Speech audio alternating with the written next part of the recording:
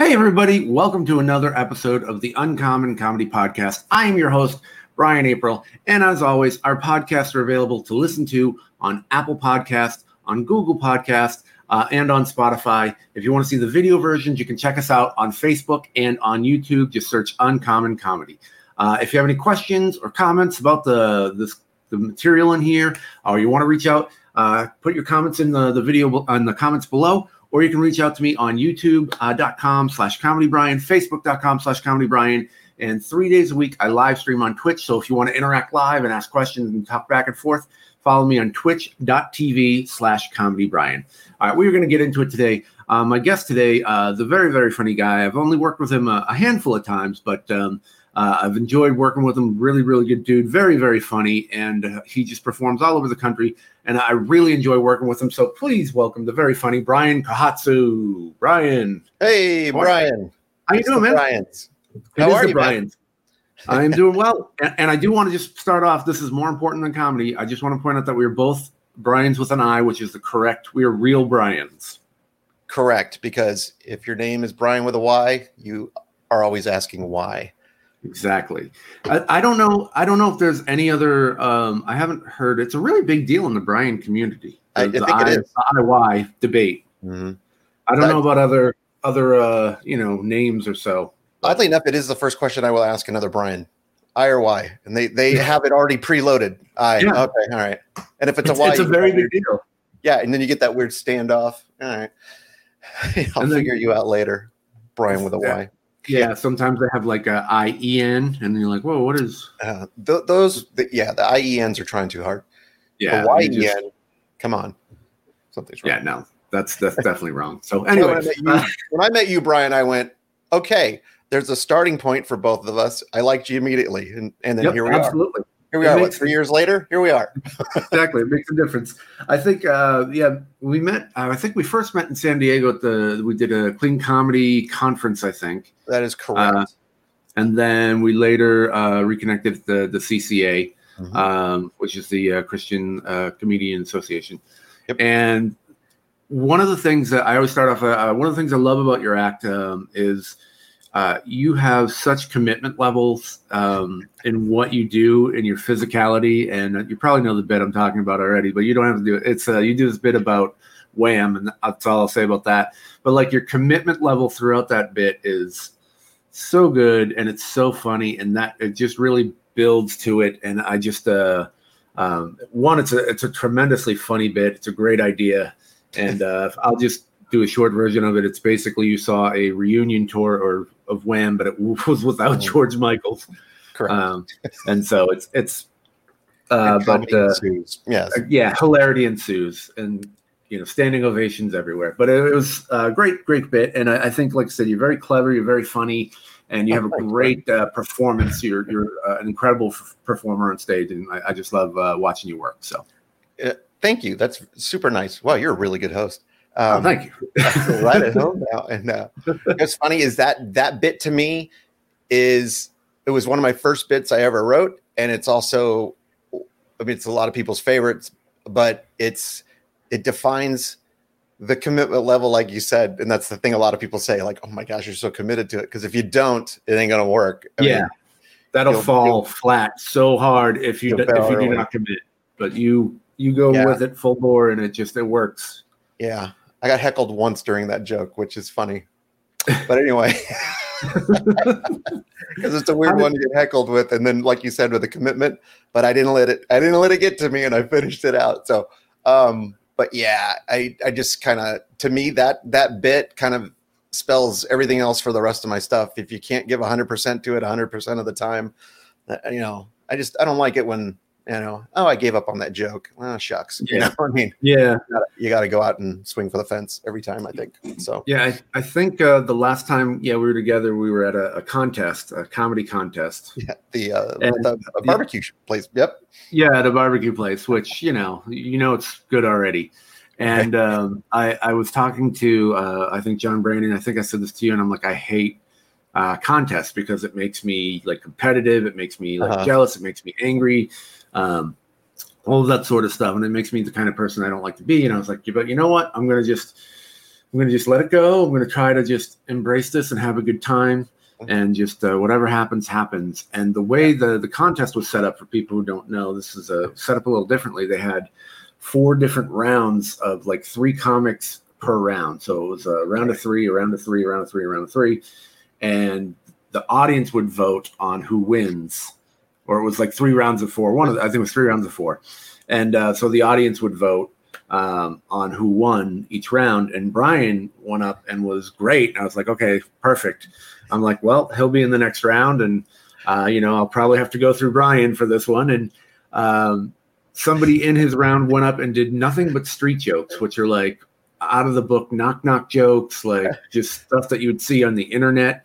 And he ended up winning over Brian. And then I turned to Brian and I said, and that's why I hate contests. They were voting with money too. Do you remember that? Yes. Yeah, it was like their vote was $1. Right. You like wrote the name I think you wanted on the money. Yeah, so you had to commit a felony to do that. Which, by the way, the winner I don't think got that money. I don't know where that money went. No, the winner got the money. Paid for some. Oh, okay. So winner takes all. Pays for the barbecue for everyone. That's good. $77 to be exact. I think I had the little girl in my round too. No, she was in mine because I tied her. Was she in your round? Okay. Yeah, she was because I tied her. I've been doing comedy 22 years, and I'm up against the girl who's 13 years old. She's great and all, but we tied. Great, but yeah. And I was kind of like, all right. And so then I was like, okay, well, just have her advance. I don't care. I want to go watch somebody else perform somewhere else. And then they were like, now we're going to bring both of them up on stage, and you get to vote by applause. And I was like, no. Yes, like, I remember. I'm not going to say she cried. And then at that point, I'm like, Brian should be spelling his name with a Y. Exactly. What a loser. What a jerk. So funny. That was one of the most fun in terms of like those types of contests, I think I recall, because it was one of those things where a lot of times those contests, you've seen everybody or seen most of the people perform. This was like, I hadn't seen it. It was like, it was fun to watch. And like, it felt so much more like supportive of everybody. That's what was so fun about it. It was just like, you're hoping everybody's doing great. And everybody did. I mean, it was just fun, flat out fun. It was weird. I'll say that it was definitely fun. It was definitely fun, but it was some very bizarre circumstances. So again, that could go down as your, if anybody asks you what's the weirdest contest you've been in, well, that's got to be right up. That's definitely the weirdest contest, but we will ask about the weirdest show coming up a little bit later. So, right. So let's find out a little bit about you anyway. What inspired you to start performing? I don't come from a family that's really like entertainment bound or anything else like that. My dad was a farmer, but my dad was, my dad's Japanese, and my dad was pretty not extremely traditional as most people might think in terms of what their opinion of Japanese people are. Very stern. I mean, my father was like that, but he was very cool in that, he always said to me, "You're really funny. You should go to clown school. I'm going to send you to clown school. This should be the thing. I'm going to send you to clown school, and that's what you should do." And I used to just, whatever, Dad. So I'm in high school, same thing. You should go to clown school, and I'm like, whatever. So by the time I got out of high school, even college, I started my business when I was 20. I own a video production company. I was very much that 1980s cliche kid. I want to make money. I want to make it in this world. So that was me. It was the Michael Fox family ties. It's just like, let's do that. And then I don't know. I mean, I still have my video business to this day. But I mean, I guess I was 32, and then my wife was pregnant with our son. And I had a buddy of mine who was another producer, and he's like, you should come on my radio show, and you should be my sidekick. And for years, I heard people say, "You're funny. You should do this. You should go into comedy. You should do something." And like, I just pushed it off as like nice novelty. I'm not interested kind of thing because I'm not a performer. But the radio thing just clicked with me. Something was there. I was able to do like a lot of things on that show. Actually, you would probably, I don't know. Do you know I do impressions? No, I did not. I don't do them in my act, but I got on my radio show. That's primarily what I did all the time. I would do the call-in, I would do this and that. And so did you have a signature? I won't ask you to do it because I hate that, but did you have a signature one?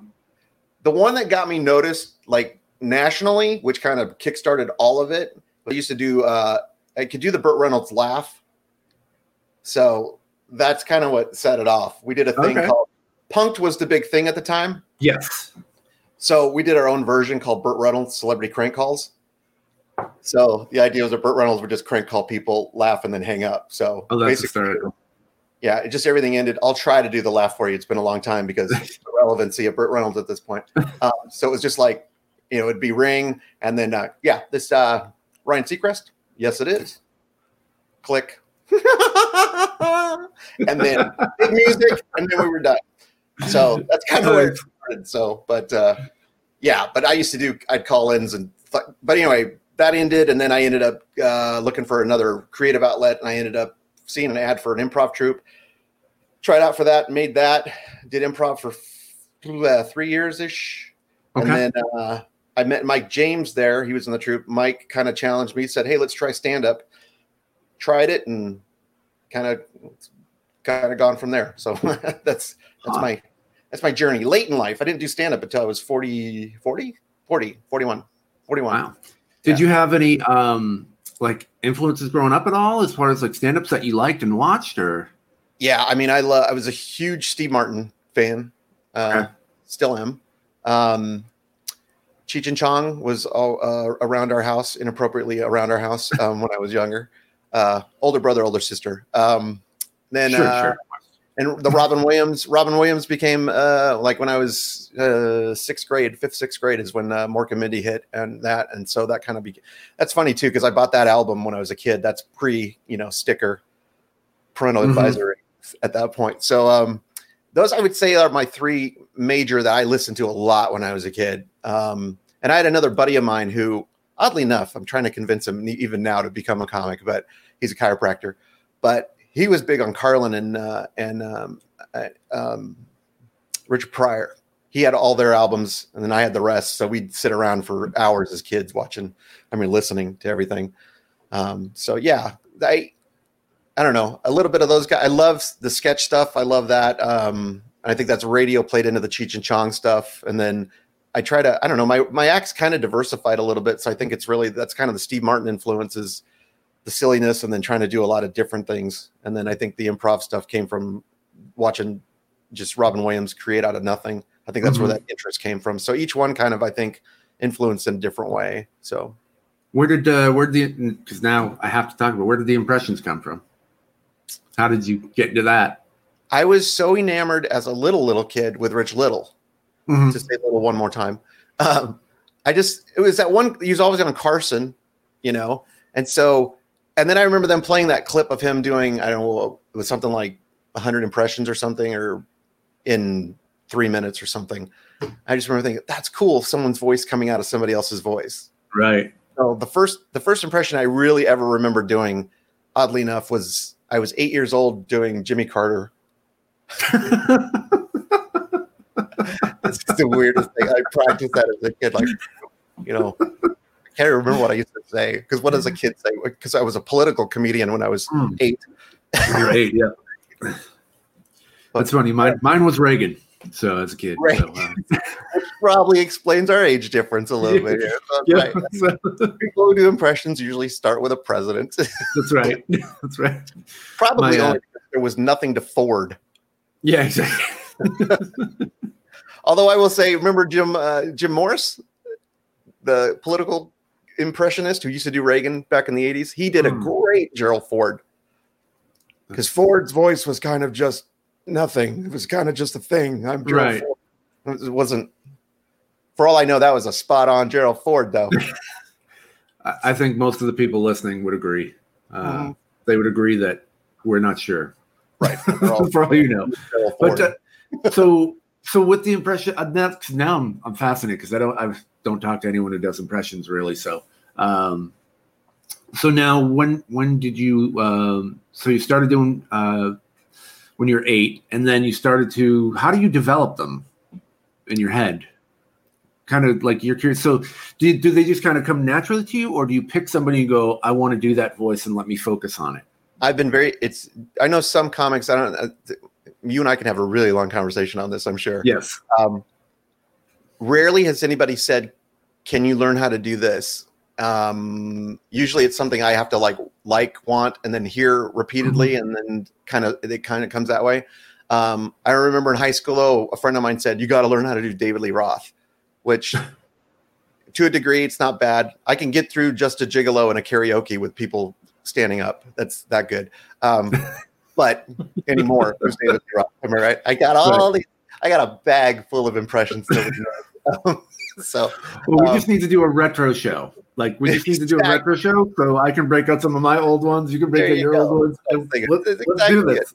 Let's do this. I love this idea. Happen. That's right. I do the same thing I used to do the same thing at karaoke. I would sing like Kermit the Frog. I would sing Rainbow Connection, and I would win so much money at those contests because they just weren't expecting Kermit the Frog.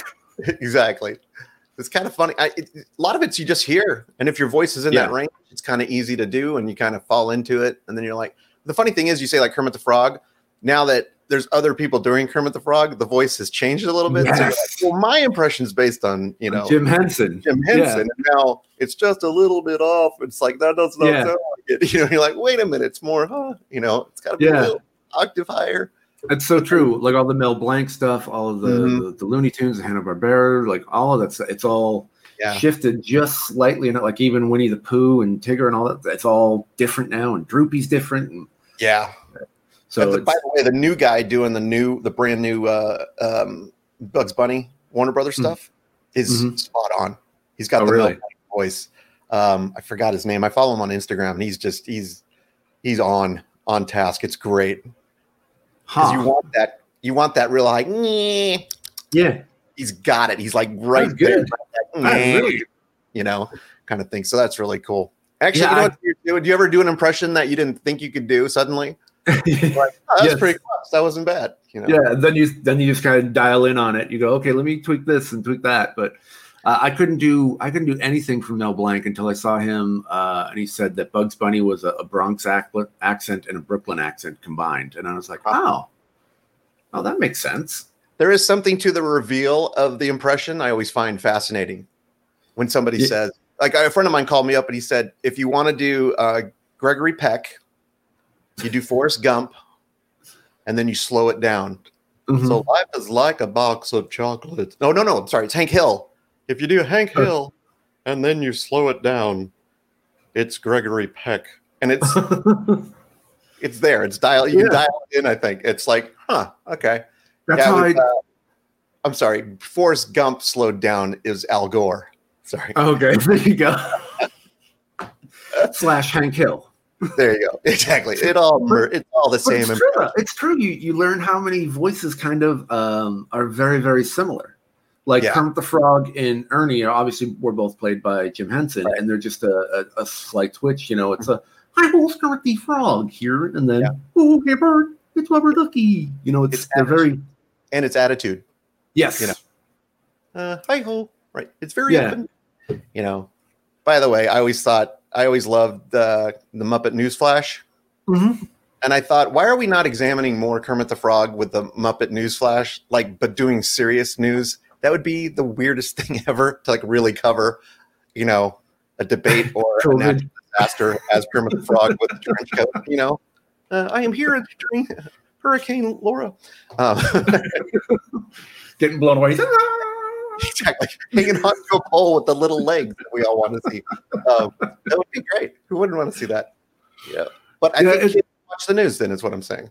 I think so. I think that's interesting that you say that because that's how I ended up getting Alan Rickman was I took Dr. Evil from Austin Powers and I just turned it down. So if you take Dr. Evil and you turn it down and turn it down and turn it down, all I want are some sharks with freaking lasers, and it's the same speech and everything. So it's very, very cool that all that. Yeah. The mechanics of it are kind of hard to explain. I mean, you understand what I'm saying. I get what you're saying on these two, and it's like it's interesting. There's actually one of the things I've been doing during COVID is and I'm not doing as much as I probably should be. I should be just head on into it because it would help a lot. There's a video that I found on YouTube, and they break down all of the different functions of larynx, vocal cords, soft palate, tongue, all of that, and do exercise. And they show how to do certain impressions based on like a super technical way. So it's like, okay, for this, you want to raise your larynx and you want to tighten your vocal cords and you want to put your, your soft palate here and you want to have your tongue here. And it's like super technical, but it's like, if I can learn how to control, like, I think we do them instinctually, right? Without knowing it. We just go, oh, I just do this with my voice, and we don't realize we're lowering our larynx or we're raising our larynx or whatever. But if we can harness that like ability and practice that muscle movement, then that will unlock a whole like world of voices. Actually, what you just said is one reason I do a few impressions in my act, not much, but the main reason I don't is, you know how it is when you go to do an impression, if you try to do it cold out of the gate, it is tough. You nail it. But a lot of times it's like, and then you're there, It's weird. I remember on the radio show, it was kind of one of those things where I'd have to really prep, get close to the mic, kind of hear my breathing, and then I could do it. Yeah. Like while everyone else was talking in the room, and then be able to present it. Because sometimes I just feel like, man, if you come out a little wrong, because you got to sell it off that right out of the gate. Yeah. So that's one reason too. But that's interesting when you're talking about if you can master all that too, and you can bring it up when you need. That's great. Yeah, there's certain characters, but Yeah, there's certain characters and voices. I have to say a certain phrase, like Kermit. I have to start with Kermit, or else I can't get into it. Like if he would say this word, and I'd be like, I can't. But I have to say this phrase first to get the muscles where they need to be, and then I can go on and say it. I've heard Kevin Pollak was talking about the one-word impression. It's a one-word impression that has to be a word and the attitude and inflection, everything that encompasses the character. And the example he used was Liam Neeson, and the word they came up with was banana. It's just. But he said it's kind of like if he does that beforehand, then it gets him into the character quickly. Exactly. Yeah. And then he can go from there, kind of thing. So it's very, I think it's interesting. Everybody's kind of take on it. Yeah. Dude, I had no idea you could do this. We're going to have to play one of these nights. Yeah. I do a lot more pre-records with the voices than I do in my set. I was working on a thing. It's not working. I can't figure out, but I'm doing this thing. Probably for several reasons it's not working out, but doing Ray Romano, but doing it in Japanese. Okay. And it's just not, it's falling flat. I think it's my setup is not there because I think the impression's good enough. And I don't think people have forgotten who Ray Romano is, but conceptually I'm doing a traditional Japanese comic. And then I do the idea is it's supposed to be a bad joke is the deal. So I do, the first one is basically, what's the deal with sushi? How come we don't cook it? And then I do this whole, like it's the greatest joke. It's a big bow, even though nobody laughs, but everybody starts laughing because they realize it's supposed to be bad. The second joke is I was on the phone with a Chinese friend. He says, hey, do you want to buy oranges? I said, I don't understand. Oh, that's right. You don't speak Mandarin. Yeah. The third one is I do the impression, but I used to do Jay Leno, but it just seemed dated. So I started doing the Ray thing, but the Ray thing is but I had to learn a Japanese phrase for it, which was basically the idea is just everybody loves Raymond. And then it's like, this scene is just Mama-san, I'm not the one who commute Robinson. So I think that's the worst part about doing impressions is when they become dated. It's like, no, because it takes so long to dial them in. And it's like, I don't care. I'm still going to do it. Like, that's why I'm glad that Creed came out a couple of years ago. All right, Stallone's back in. Like, it's back in the pop culture. Like, that's exactly it. You're like, here's a ditty from 1986. Whatever it might be. Yeah, it's just weird. Yeah, over the years too, there was impressions that I used to do that just have faded out. Yeah, it's not gonna worry about it. So. And for me, I learned Alan Rickman like right as he died, and so then I was just like, I don't care. I'm still doing it. I have worked hard on this. That's right. I don't care. Yeah. I have a pretty decent I have a pretty decent Dennis Miller, which is for nothing at this point in anybody's life. But we should do like an obscure voices podcast. Just all these random old It's for a very limited audience. That's right. I don't know. Oh, that's funny. For it somewhere, Brian. Hey, who wants Jimmy Natowski from Taxi? Huh? Exactly. Hey. Who wants that? Anyway, all right. Well, we definitely need to talk more about this. So this is definitely sure. we got to do some fun things together. We can definitely have fun with voices. So now, do you remember your first stand-up show that you did? I do. So I was still doing the radio show. And then I had a friend of mine who was a comic who said, do you want to host it? And I said, sure. Because I was apparently didn't know any better. So I said, sure. And then I kind of wrote out what little jokes I had. Right. But the problem was on the radio show, my radio partner, Stephanie, she would do the setups. All I had to do was punches. I wasn't thinking that through. So when I went up, it was horrible. Right. I mean, it was just, I had one joke that worked. Out of the rest of them, it was just babbling. So then I said I would never do it again. So it was 4 years later. Yeah. Until I actually did stand up again. And by that time, it was after improv and everything else. So it was a little bit easier, still very, insane can't believe how much my body was like, after it was over. Yeah. It's crazy. Now I respected it, I think. And now I knew it was a little bit more nerve-wracking to actually do it. And people I knew were there. So it's like, but yeah, I remember getting off just like having the worst headache in my body, just feeling like it was just tight the whole time and finally had like released. So yeah, I remember it well. That's funny. Now I have never been an improv guy. And I actually took an improv class last year. Okay. It was like a tool that I was lacking. I felt that I might be lacking. I'm like, I could sharpen this tool.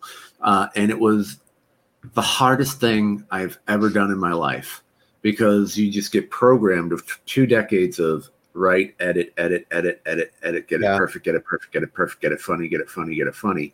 And they're just like, just say whatever, man. Just say whatever comes to your brain, and that's fine. And it's absolutely just I would try. They would do a drill or whatever, and I could just see my brain just lock, just go here. And I could not get out of that rut. You're so was you doing that part of your brain? Yeah. Yeah.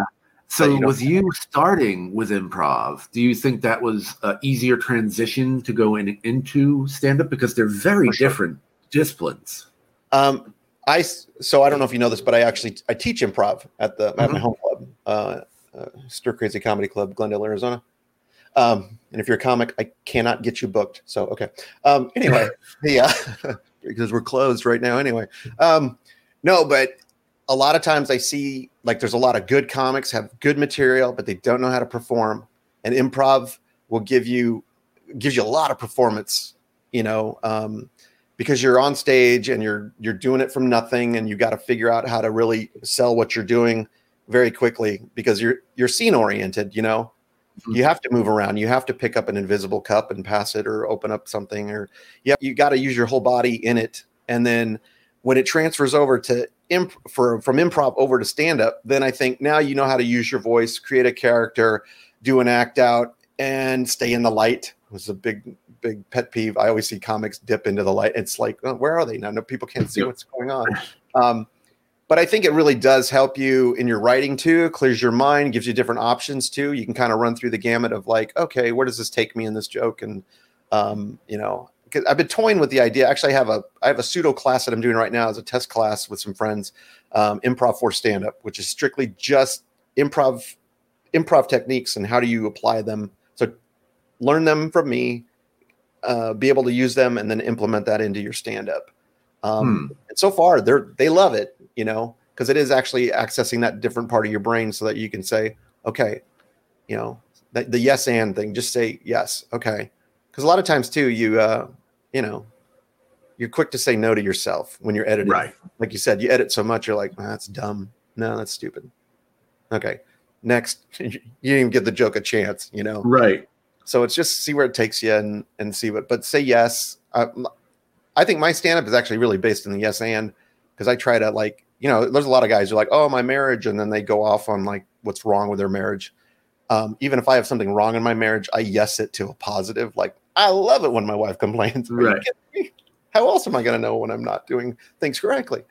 Just turn it. Right. make it more positive, because there is a lot of wah, wah, a lot of times from a lot of comics with, let's just keep it on the down. Like, we're all suffering together, right? In our marriages, well, yeah. That's one thing I've always said. I've always seen that, and it's always, everyone's always like bagging on it. It's like, no, like, embrace it and enjoy it, and there's positives to it, and it's also the same too. I don't know if you see. I see so many comics that go out there and talk about what a loser they are and how terrible they are with women and how they're inadequate in certain situations, and then you see them after the show trying to pick up women, and you're like, why would you think that you're going to pick up somebody after listening to what you just talked about and how terrible you are at everything for the past 20 minutes? It's so fun. It's so odd what you put out there. Yeah, it's very weird. But so, yeah, just that whole improv thing, though, is do you do any, like, do you do a lot of crowd work as a result, or? It's funny. I don't. Lately, I've been trusting myself. Well, lately, pre-pandemic, I've been trusting myself a lot more. I like to do what I like to call reactionary crowd work. So if something happens, somebody says something or something in the front, kind of just, be able to talk to the audience in that way based on something that's already happened in the room.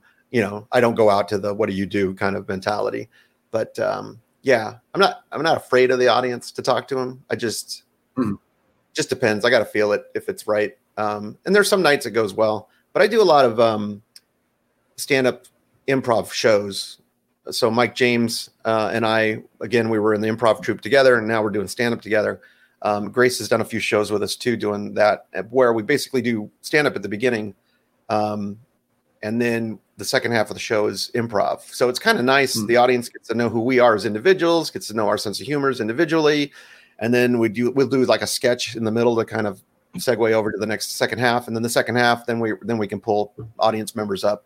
And then they get to have fun. Then it seems less intimidating because they feel like they know us at that point a little bit. So, so they're willing to go, come up. So, an interesting show, because I've done a couple of them here in San Diego. It's called Stand Up versus Improv. And so what they'll do is they'll have a comic go up, and they'll do 5 minutes or whatever. And then the improv team will go up and incorporate the things that were in his act and kind of just expand on it and do scenes based off of it and all of that. And it's actually kind of a cool thing. They go, hey, if we come up with something, you can use, take that into your act and incorporate it if you'd like. And so, they may take it a different direction that you go, oh, wow, I never thought of, going somewhere with it. And then after that, they would do another comic, and then they would, they would do like 10 minutes, 5 minutes on, and then like 10, 12 minutes of improv based off of his scenes or his act. And they did that 3 times, and it worked really well. It was a really cool dynamic. So it's actually it's a really cool concept. It's interesting that there's a little bit more. It used to be a little bit of stand-up versus, in a bad way, improv. Yeah, world's not getting together or something. But I think there's so much. I think for stand-up they could totally learn from improv. Because the funny thing is, if you're a good stand-up and your career's going great and you want to segue into commercials and stuff, you should have some improv skills. So for those auditions alone, plus the world's changed too. You look at like Larry David and the way he does his show. It's just it's more of an outline.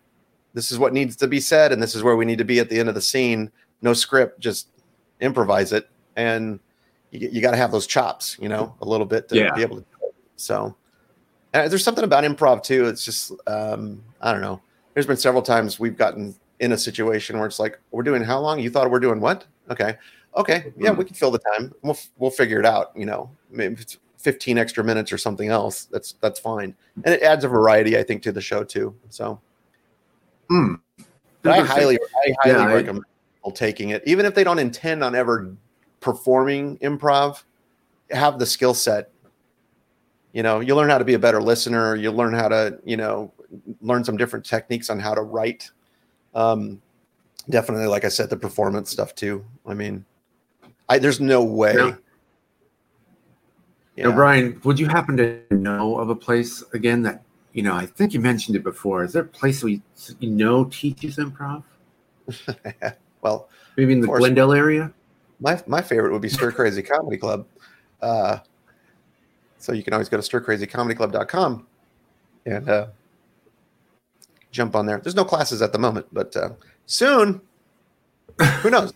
Who knows? Maybe some online classes. By the time we're done, we might have to actually. There might be something up. So we'll see. Maybe we are currently recording as of we're Labor Day today. So Labor Day today. Very cool. So all right. So all right. So anyway, let's get back to your career. Now, how long did it take before things kind of clicked for you for the inconsistency of comedy? Good show, bad show. Let's see. I would say probably, I don't know, 3 years. I would say where it's kind of like I felt like okay, every show seems to be going very very well now. Prior to that, it's a hit and miss. I think one thing too, it's kind of an advantage is that I was older when I started, so I'm not talking about a lot of the things like young guys will talk about. Dating or things going bad and that kind of stuff. I'm pulling a lot of stuff from real life and not too much observational stuff. So like, I don't know, I had a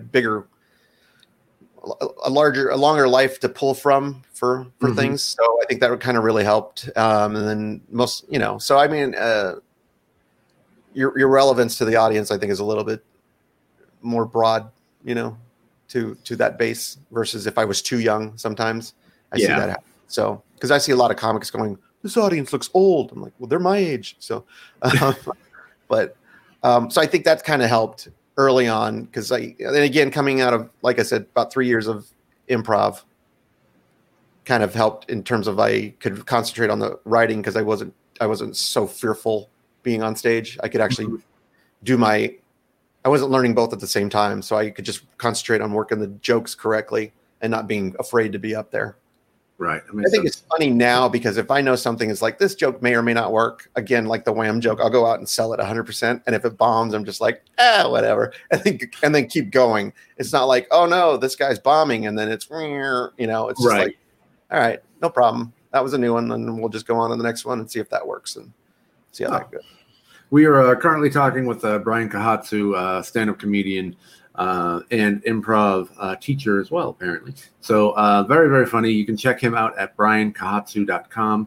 That is Kohatsu. So correct. Kohatsu.com. So check him out.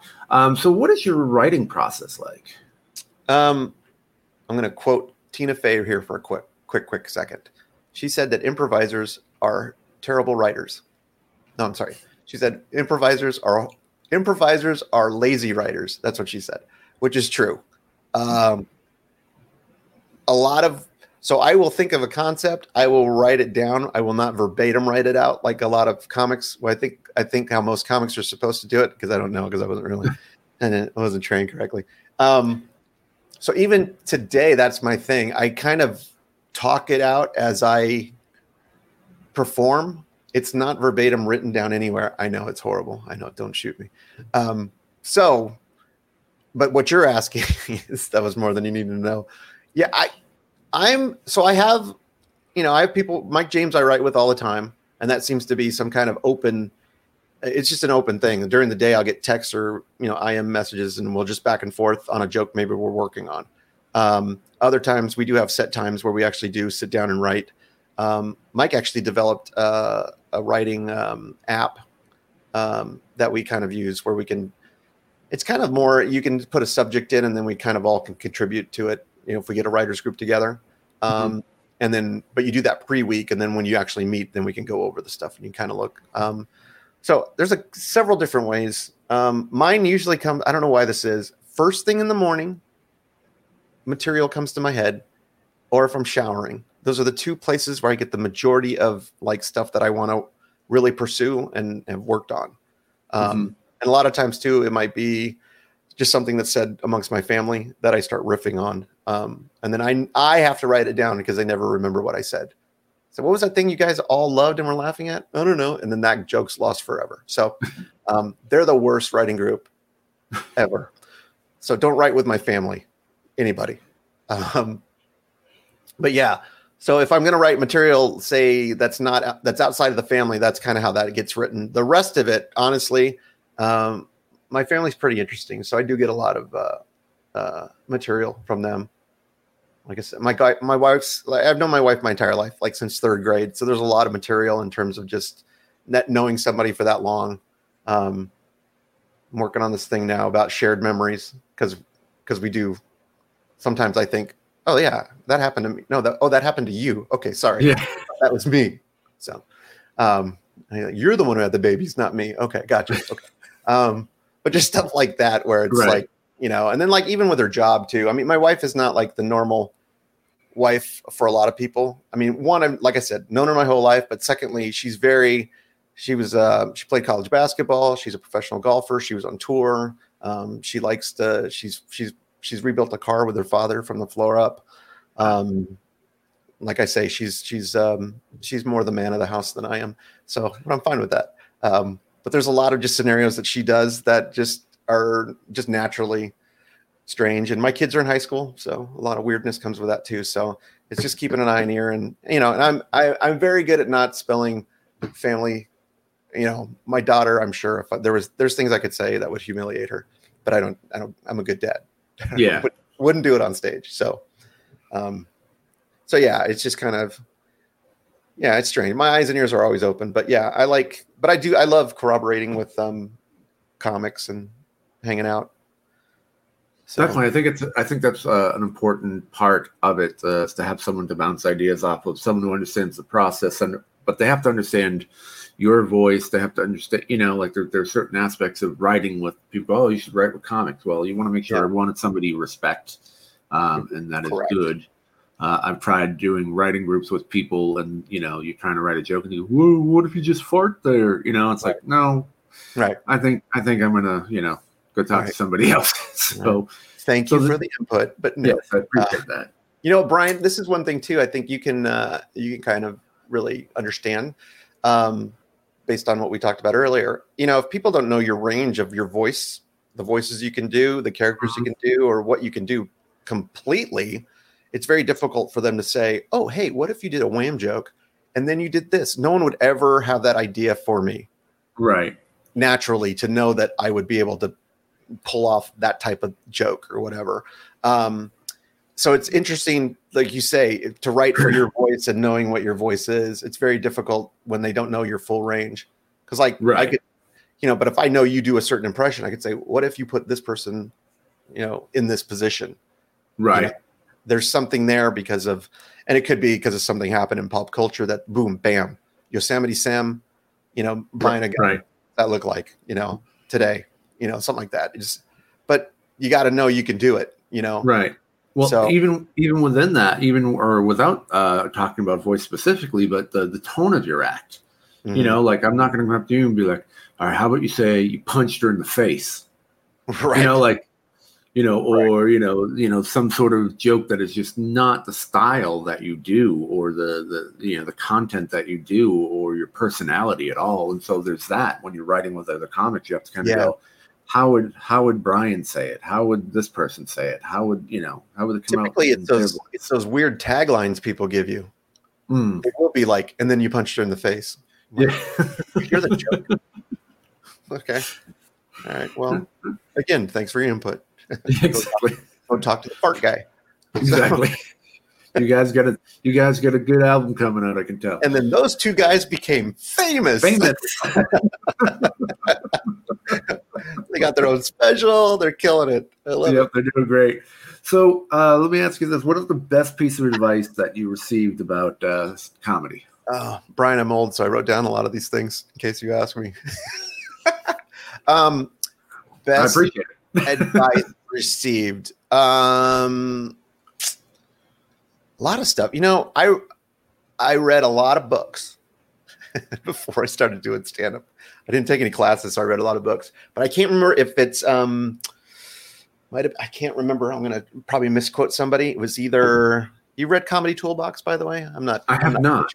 I don't get any money for this. Comedy Toolbox. This is by John Vorhaus. It's a very good book about not just stand-up, but comedy in general. It's a very good book. So writing comedy, sitcoms, film, whatever. It's kind of interesting to look at that. It's either him, maybe Judy Carter, possibly. I can't remember what book I read it, but it was something about salesmanship of the joke. You're a salesman and you have jokes to sell to people, And if they laugh, that means they bought it.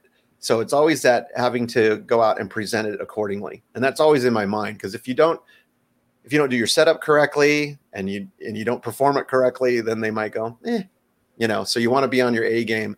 So that's one thing I always, even in improv too, it's one of those, don't short yourself, go out there, give 100% on whatever. Even if you don't think this joke is the best, you better go out there and think it's the funniest joke you've ever heard. Mm-hmm. Because especially with improv, when you're like coming up with the idea and you walk out there, if you kind of halfway it, people know he doesn't even think it's funny, and then they don't laugh. Doing improv, I've sold jokes that should not have been funny.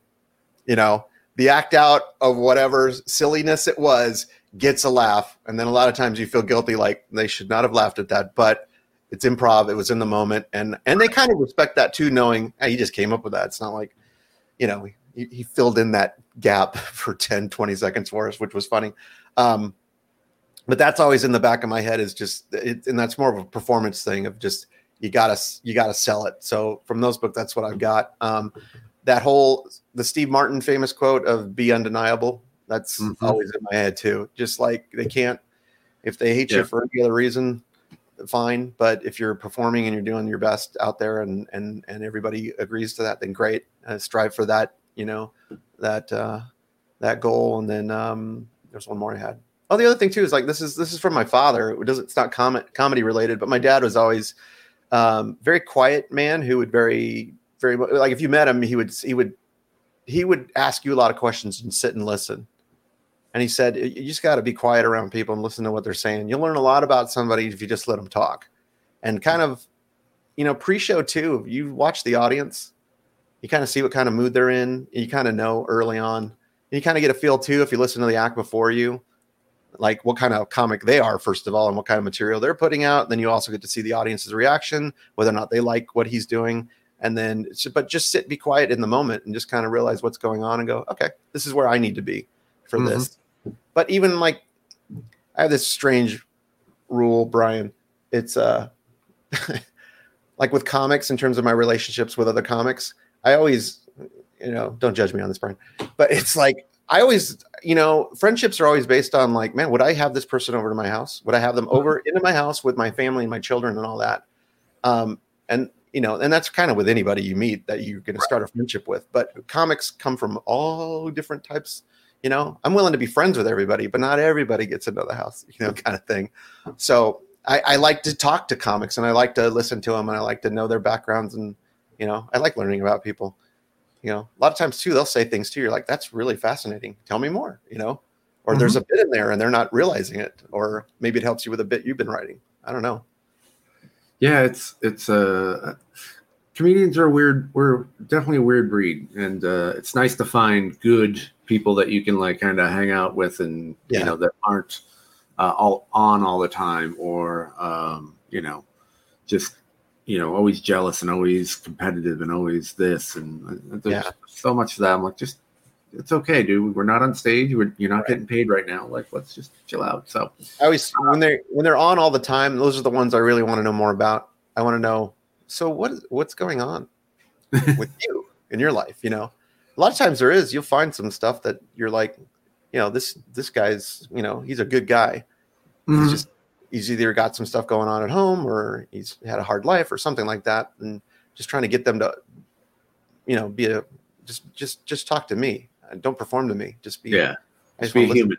Yeah. Just be a human for a few minutes. And I love that. I just love like real conversation with comics, Yeah. It's nice to have that. I always kind of tend towards the comedy side of it, but I do try to make sure that I go, hey, how's everything at home? Everything good? You try to keep that in mind too, because we are all people and we are all going through stuff. But I mean, I'll talk shop forever with somebody, and that's one of the things I really connect with. Is if you're passionate about what we do, then I'm just like, okay, I get it. But so let me ask you this. This is my favorite question. We ask it to everybody. What was your worst show ever? Worst show ever? I got to go to my list because I got to pick one. Oh yeah. I'm glad I did this. I'm glad I wrote this down. So like, you have a whole list sorted out. This was, 2019. probably my second or third year doing stand-up. And they wanted to do a Veterans Day show. And they wanted to do it at in the East Valley here. They used to have Toby Keith's bar. So Toby Keith, the country singer, he had a really big dance bar here. And so the lieutenant governor was there. The mayor of Scottsdale was there. The mayor of Tempe was there. They brought in all these, there's a lot of bigwigs going to this thing. And then they had, I think there was 5 comics. And then they had another country western act. Some guy had a hit at the time. Can't remember his name because it was the only hit he had. But the idea was, man, we're going to come out, we're going to have this great show. And so, but then the schedule got flipped, and then they brought out the singer guy first because he had to be somewhere. So they set up, and the band setup takes forever. They get that set up. They start playing. Everybody's dancing. This room is full of veterans and current military, all dancing and having a great time. They do their set, they get done, and then they bring out the first comic, and they are not having it. They're all jazzed up and wanting to dance with their girls and have a good time. First guy goes up, and he's just, oh my gosh, it was rough. And not only that, I don't know what memo he got, but he was not clean. He actually went over the top to the point where management said, you got to pull that guy off. Now, wow. Again, this is after several speeches and stuff. Anyways, after him, then they brought up, well, this was bad. They brought up Miss Texas for a moment of silence. And this was, I don't know how many people were there. It was probably like 900 people easily. I mean, it was just packed. It was a huge place. And she goes over, she got her little tear on and her Miss Texas. And she's like, could everyone please? And it's all right. She could barely hear her. Can everyone please join me for a moment of silence? And then not much of a hush, And then she's like, thank you. And then I was like, wow. So then I think I followed. No, she came up after me. That's right. Because I went up and I literally did, I think, 2 or 3 jokes. And then I heard, we want to dance. And I said, I want you to dance. And so I did one more. I said, I'll do one more joke and then I'm out of here. And I did, because it was crazy. I got off. Miss Texas came on, nearly cried, walked off. And then they brought up the music and everybody was dancing. And Mike James was with me that night. And I said, come here.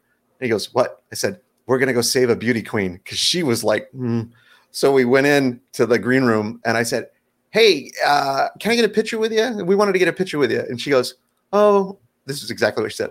I already put my tiara away. I said, well, break it out. And she goes, okay. Then she put it on, took the pictures. And then after that, she walked out all happy with her tiara on. So I'm like, we saved a beauty queen. So I feel good about that. So, but it was rough. I don't think any of the other comics went after that. Did management or anything say anything to you about just doing a couple jokes and that's it? Nope. They were like fine with it because they realized the scenario that was going on. They got everybody wound up with the music and all that. And then, I'm telling you, after that moment of silence, they realized, okay, we messed this up. Yeah. Should have had the comic earlier, did our thing, bring out your politicians, bring out your music. It was just like, all of us were like, but it was one of those long marathon nights, especially because the politicians are making speeches. Mm-hmm. Well, it's one of those things. You asked that question. I was like, wow. Yeah. Yeah. It's one of those things where you don't realize those sort of things affect the show, and the order that when you do one of those nights, the order that things should go. And you learn that, it's like, okay, let's, save, the big happy, once the dancing starts and music starts, it's over. There's no going back. And that's one of the scenarios too, where the order changed because the main act guy just wanted to go early and get out of there. Right. Like, you messed up the whole show for everybody else, That's funny.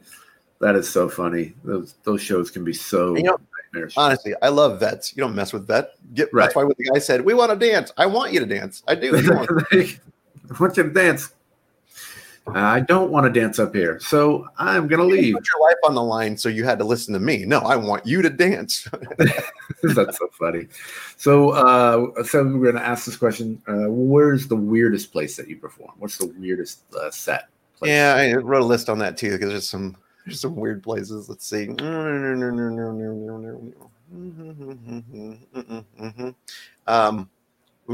asked good questions. If you're just watching now, this show's stellar because they asked the best questions. Okay. Oh yeah, that one too. Oh wait, you asked what was the question again? It was the weirdest place. Weirdest place. Oh, weirdest place. I think right off the bat, it's got to be. Remember Tilted Kilt? Yes. Okay, so Tilted Kilt's headquarters is in Arizona and in Tempe, I believe. What is Tilted Kilt for people who don't know? If you don't know, it's the term is breastaurant, where the ladies like to wear revealing clothing. They're not nude, but it's revealing clothing. And these girls were apparently they're Scottish. So they all have the kilts on, and that's really the theme. That's the whole thing. So yeah, it's like a Scottish Hooters, basically. Yeah, Scottish Hooters, exactly. So somebody decided they wanted to try to do a book show during the week, and so the money was really good. I mean, I got $100 for 10 minutes. I'm like, yeah, I'll go. Get there, but the thing is, sports bar, they had, I'm not kidding you, and this is probably exactly right. It's a little wood, it's technically a box, maybe it's that thick, so it's that you're standing on. There's one light above your head coming straight down. The microphone stand, I don't know where they found it. It looked like it was out of a garbage can, because everybody, when they put it back, it would like clunk, fall apart. And that was it. You had to stand in that one little spot, and then all the games were still on, and people were all watching. It was a nightmare. I'm like, this is really strange, And a few tables, they'd play. As a softball team came in, they were listening because they'd hear one or two laughs, and you go, right, oh, somebody is listening. Thanks, guys. That was weird though. It only lasted about a month or so, but I jump on those early, especially when they're like, "We have money now." Well, you won't later, so I'll exactly. I've done a lot of first shows for a lot of so a lot of first and last shows. That's why when you're an old comedy vet, like, oh, a new room's opening up and they're paying. Well, I'll get on it. Yeah, exactly. Get on it. Get a few extra bucks this week, whatever. But yeah, that was weird. That was a weird one. And then I did an improv show with my troupe. The original troupe I was with probably had 18 to 20 people, and it was early on when we first opened, and one night there was no audience, just one girl that was kind of on a pseudo date with one of the guys in the troupe. So it was 18 people performing to one. That was weird because especially improv, like, we need a volunteer. Okay, I guess you're coming up. So at that point it becomes a workshop. Yeah. It was just weird. Yeah. Those are there's plenty of weird ones. They're so odd. Let me ask you this. How do you deal with hecklers? I'm not saying I've never gotten hecklers because that's just wrong. There's that difference between that hardcore heckler and then the guy who's just talking a little too much. Never had that hardcore guy.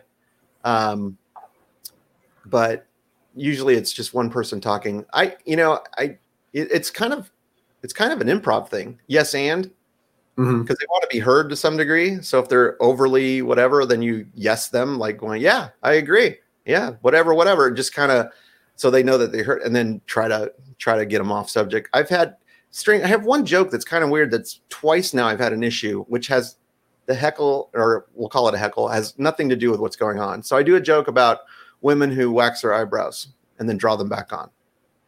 And the idea is that they could show so much more emotion to their girlfriends if they used it as a dry erase board. Okay. So, hey guys, draw them back on. Right. So it's a whole thing like that. One lady, she just like big laugh subsides. I start into the next joke and she goes, "That's not funny." And it was jarring because it was so late after the fact. I said, "Where are you?" And then she goes, "That's not funny." And I said, "I don't know. I heard people laughing, but oh, wait, do you draw your eyebrows on?" And then everybody turned to her. I said, "Now everybody's looking at you. That's embarrassing, isn't it?" Got her up. And then another time I was up north here in Arizona, and there was a guy who was Native American, and he had a few to drink. He's kind of laying on the table. And same thing. I did the same joke, right? And then he yells out, because of the white man. And I just said, yeah. And then he went and then head back down on the table. That's like the only, it's for some reason that joke, it's just weird that it's that joke. That's weird. It's the most non-offensive joke to eyebrow wearers, I guess. I don't know. But yeah, I just, I just kind of talk it out. I don't know. I don't know. The few times it's happened, I try to get the crowd on my side quickly. Like, that's annoying. And then they all laugh and look or whatever. It's like, we're cool, right? He's better than this, right? Yeah. I don't know. You do what you do, but yeah, that's just kind of whatever works at that point. Or get louder on the mic. That's always. That's generally my first go-to is to try to talk over it, but get louder than them. Yeah. But I think a lot of people, like my act doesn't generally lend itself to heckling because it's just, it's high energy and it just goes, and I don't ask a lot of questions to the audience. And so, you just try to, I don't sit there, so do you guys think this is, like, I don't, right. I don't care. It's funny too, though, as a clean comic, you don't get heckled by clean. Usually if it's a clean audience, that likes clean comedy, they're not going to be. I had kind of a heckle at a church. Oh yeah. It was, I consider it a heckle. I've been heckled at a church. Again, it's not like a derogatory thing, but just like the interrupting yelling, and you're like, all right, that's kind of interesting. But I was doing my chocolate bit, which I don't know if you've seen or whatever, but it's this how I have this emotional relationship with chocolate or whatever. Yeah. And I get into it, and it was the Valentine's Day show, and they had been handing out chocolate to the people at the show. And I'm in the middle of my bit, and then, Chocolate calls me up, late at night. It's like, hey, Brian, what are you doing? Whatever. And I'm like, leave me alone, Chocolate, And the guy just takes the chocolate, hucks it up on stage right at me, and you just see him and land right at my feet, and it was like right to the side. Wow. The whole place goes crazy. Wow. The whole place. And I was just like, I just stared at it for a second, and I was like, and I just went into my punchline, which worked with that whole thing. Uh-huh. And it worked well, but it was like I was a little upset because I was recording and I was like trying to get good audio to like submit to Sirius XM or whatever. Sure. And I was like, dude, you just totally, I'm in front of 800 people and you just threw a piece of chocolate up at me. It's like, what are you doing? Like, who has that ready to go? Yeah. And it was funny. I could see him, like sometimes you can just see, when you're on stage, and I could just see him like reach and just toss it like a underhand softball, and I was like, what are you? That's bizarre. It was so bizarre. And it was just like, why would you even do that? Anyway. Yeah, on any given day, I don't have a candy bar in my pocket ready to go or anything, which now you're making me rethink my life now. So, but they armed the audience with chocolate. So I was fortunate I wasn't pelted with chocolate. That's weird, man. Yeah. Because oddly enough, that's one of my weird fears is getting something thrown at me for some reason, not at a church show or anything else like that. But, I still do the clubs, and I'm not offensive at all, but when alcohol's involved with the audience, you never know what's going to happen. Logic doesn't matter anymore. Yeah. But anything just getting thrown, I would think, but if you could see the guy actually going down for it, that's another thing versus out of the darkness. Cause you can't see a lot of, you're up there. It's like front row, maybe. Yeah, it was very bizarre. So that's why I move around a lot. Yes. Nobody's acting target. Will you stop? I'm trying to peg you with this Hershey's Kiss. Say, do you have chocolate? Then yeah, I'll stop. Go ahead, right here, buddy. So yeah, I had somebody else hand me chocolate in the middle of that joke too. So if you like chocolate, that's the joke to tell. There you go. Apparently. Yeah. So we're talking with Brian Kohatsu, stand-up comedian. You can check him out at briankohatsu.com. That is KOHATSU.com. All the links to his social media there. Very, very funny guy. I've got one more question for you, then we're going to get into the organization that you wanted to spotlight. Okay. That question is, what advice do you have for new comics? We touched base on it a little bit. My biggest advice is take an improv class if you've not taken one. I think you will realize that there's a lot more to it than I think people realize.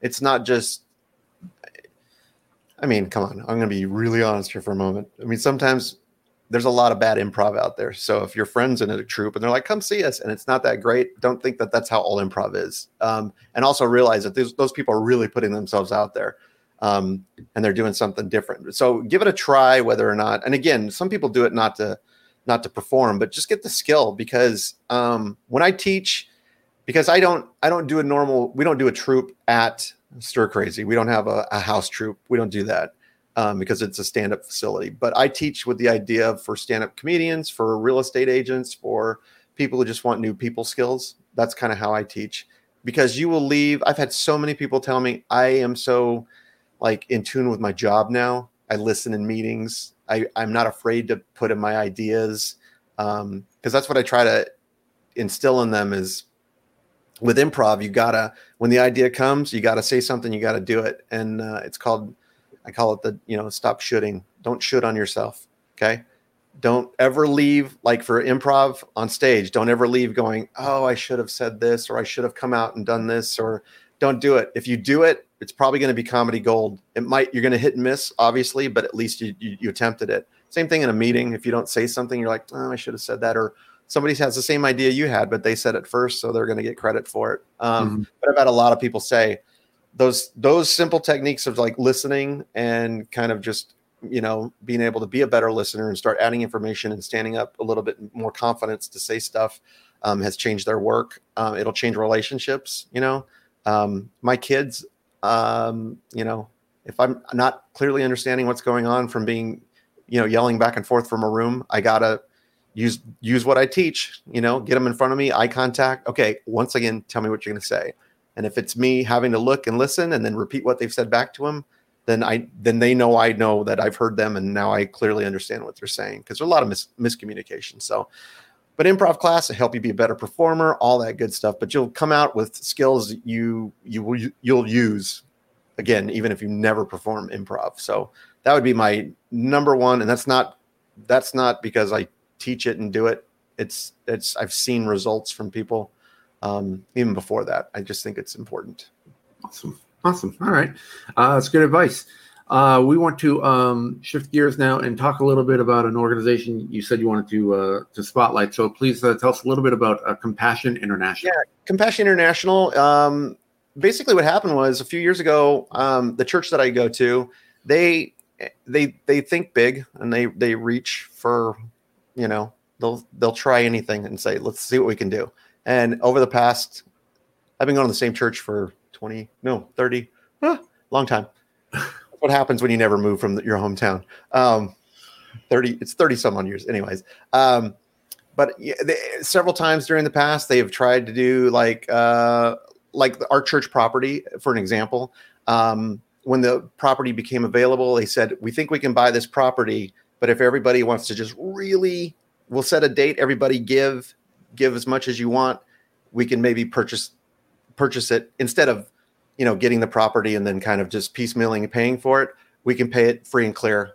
And we did. We managed to make like over $1 million in one day, everybody brought. Okay. So they do all these big things like that every once in a while. And it's great. So they said, we want to take on, poverty and try to help some kids. So they partnered with Compassion International. And this was, I think, 4 years ago during Christmas.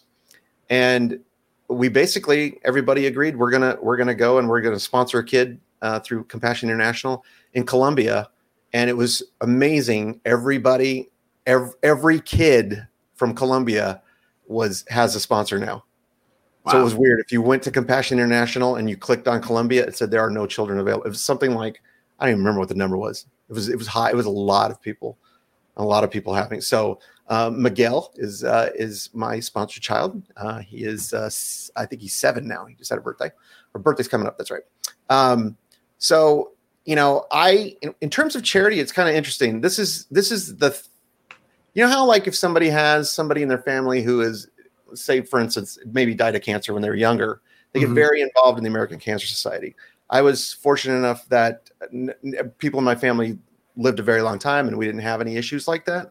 So I've always tried to like find that thing in need as it goes. And kids, especially, I'm very passionate about once you have kids too, it changes your life. Kids in general are awesome, but when they're your own, and then you start realizing other people, you know, I just love the idea of just helping any kids out.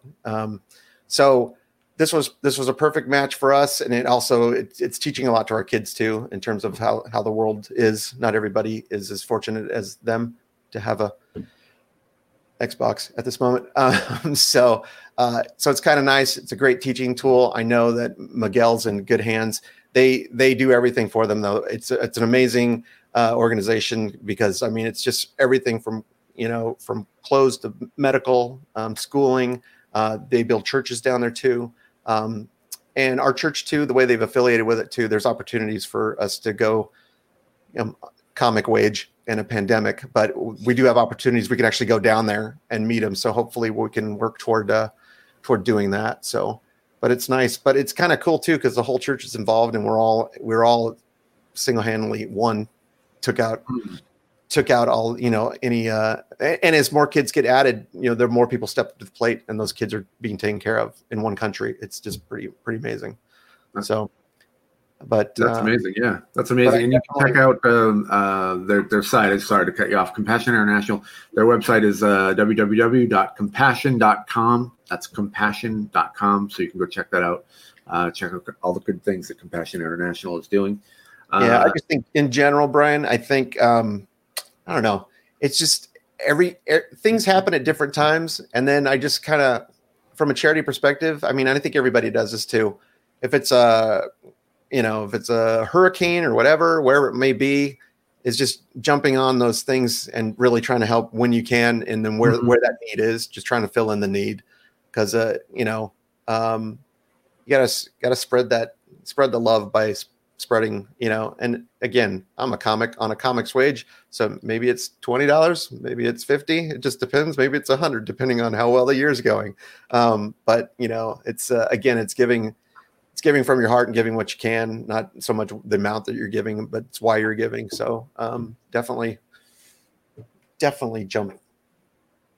jump on that, everyone. Absolutely. And again, it's like you said, and that's kind of the whole point of this podcast is to find all these great organizations that maybe there's something, if you don't have something that's personally affected you, and there's all these other options out there, and just the best thing you can do is to just find something that you care about, or even if you don't necessarily quote unquote care about it, just help. Just get out and help and give. And I think that's wonderful. So check it out, Compassion International, again, compassion.com. And I want to say thank you to everybody for tuning in and watching and listening. And I'd like to say a big thank you to Brian Kohatsu for taking your time today. It was great to get to kind of chat a little bit, learn your story, and find out a little bit more about you. And I really appreciate you coming on. Yeah, absolutely. I definitely want to do some sort of like obsolete impression sort of show or something, or podcast or something. I would love to do that. That sounds like a lot of fun. So next time I see you, Brian, I will do my Roger Healy from I Dream of Jeannie. It seems to be a favorite with some people that know it. So, and that's my little teaser for you. So we'll get together. We'll do that. Looking forward to that. But thank you again for taking the time, and stay safe during all of this. And hope to see you again real soon. So. Yep. Thank you, Brian. This was fun. All right. See ya.